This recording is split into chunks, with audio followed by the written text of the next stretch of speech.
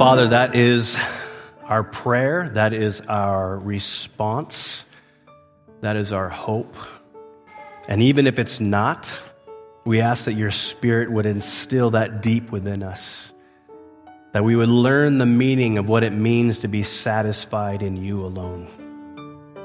There's so many things in life, Father, that seem to distract us, that seem to convince us to compromise, that take our focus off of you and onto other things. But in the end, Father, when it's all said and done, our greatest need is you. And so I pray that we would not fall victim to the lies that we are bombarded with every single day.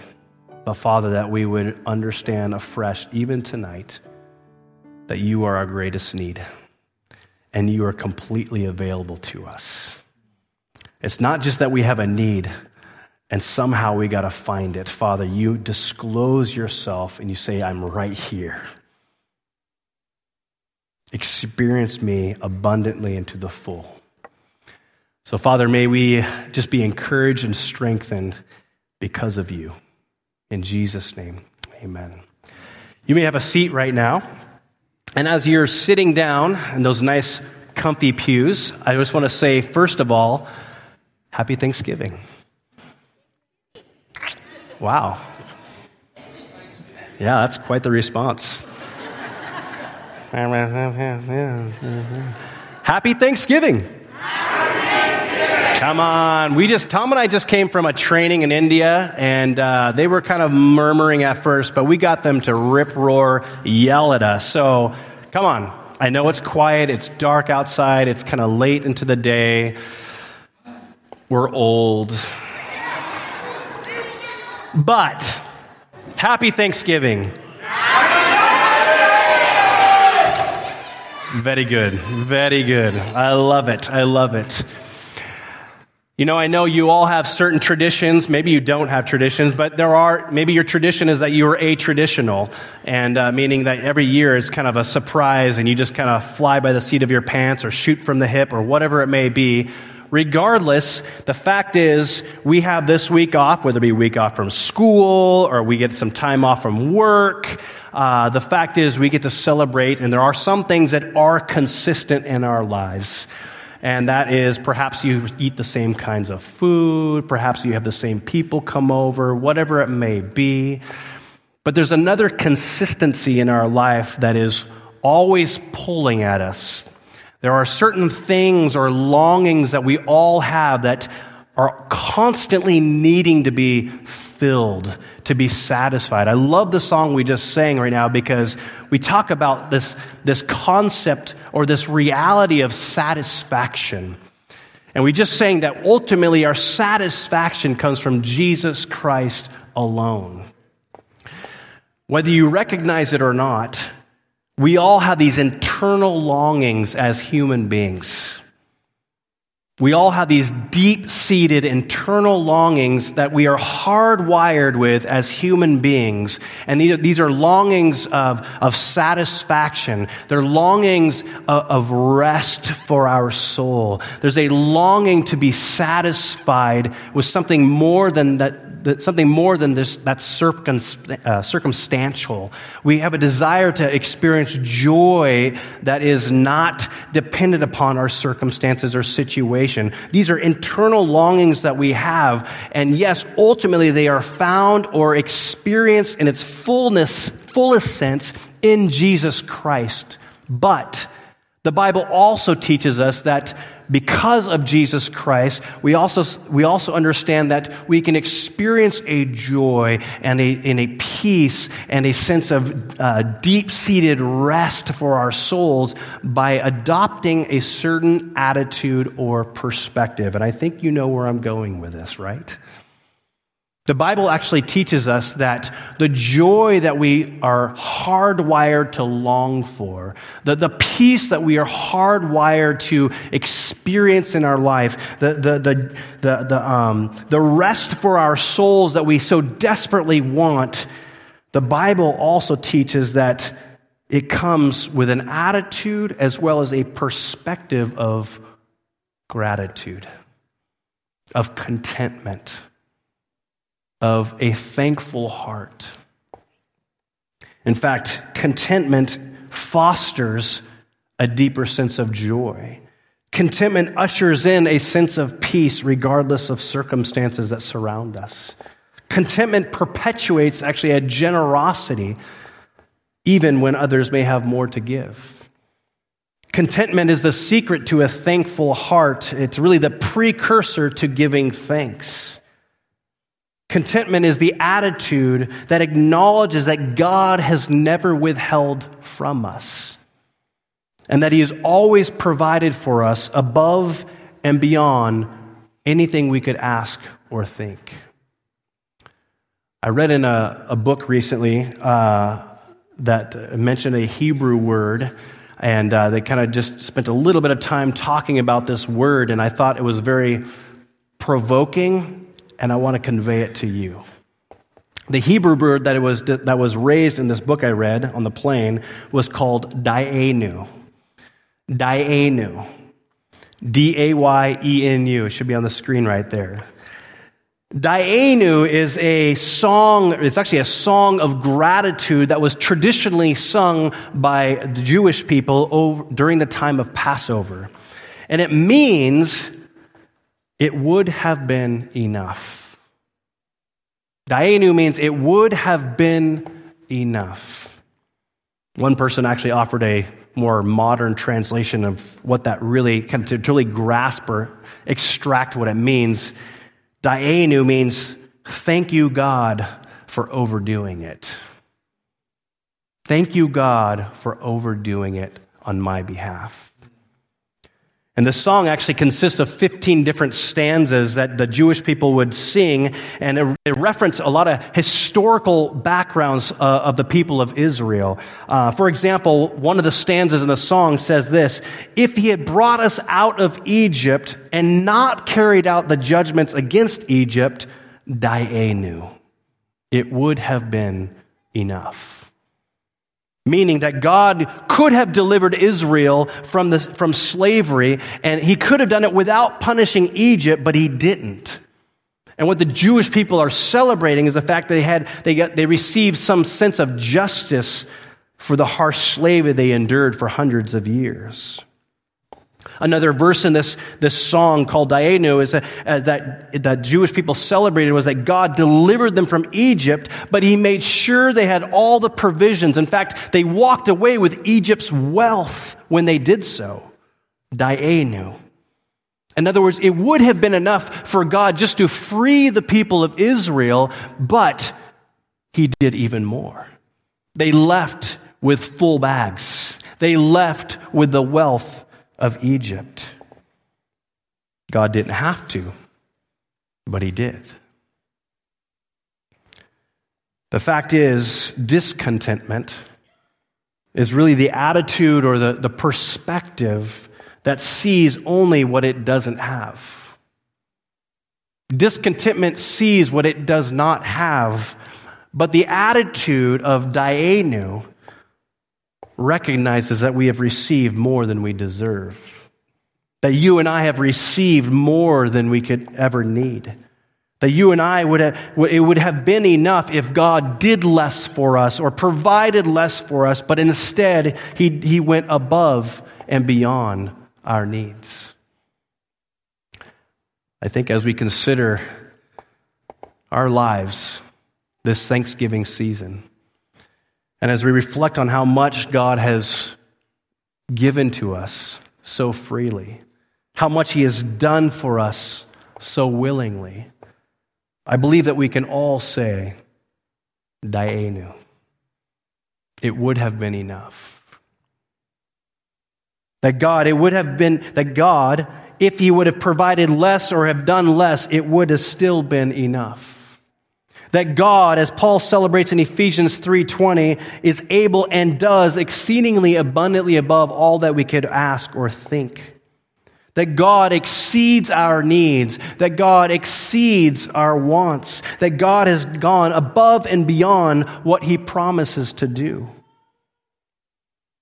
When we consider the great lengths that God went to redeem us from our sin, I think we can easily say, Dayenu. It would have been enough. It would have been enough if God no longer held us responsible for our sin, but God took personal responsibility for our sin. It would have been enough if God took personal responsibility for our sin, but He sent His only Son to take care of our sin. It would have been enough if God took personal responsibility for our sin by sending His only Son, but Jesus died so that we did not have to. It would have been enough if Jesus died for our sin, but God promised eternal life. It would have been enough if God promised eternal life through Jesus Christ, but Jesus left us with His presence, the Holy Spirit. Again, we could go on and on, right? Are you beginning to grasp the significance of Dayenu? Are you beginning to understand the perspective that Dayenu brings to your life? Dayenu fosters a perspective of contentment and gratitude. God hasn't come through for us in the least possible way. He has lavished us with blessing upon blessing. It would have been enough if God did so much less. But the fact is, God does so much more. This is the attitude of contentment. Dayenu is the perspective of abundance. The simple fact of the matter is that Jesus left heaven and He came to His world, the world that He created. And He clothed Himself with humanity and the weakness of humanity. And He became the punishment for our sin and for our rebellion against God. And He promises us eternal life through faith in the finished work on the cross. It would have been enough if God did less, but He did so much more.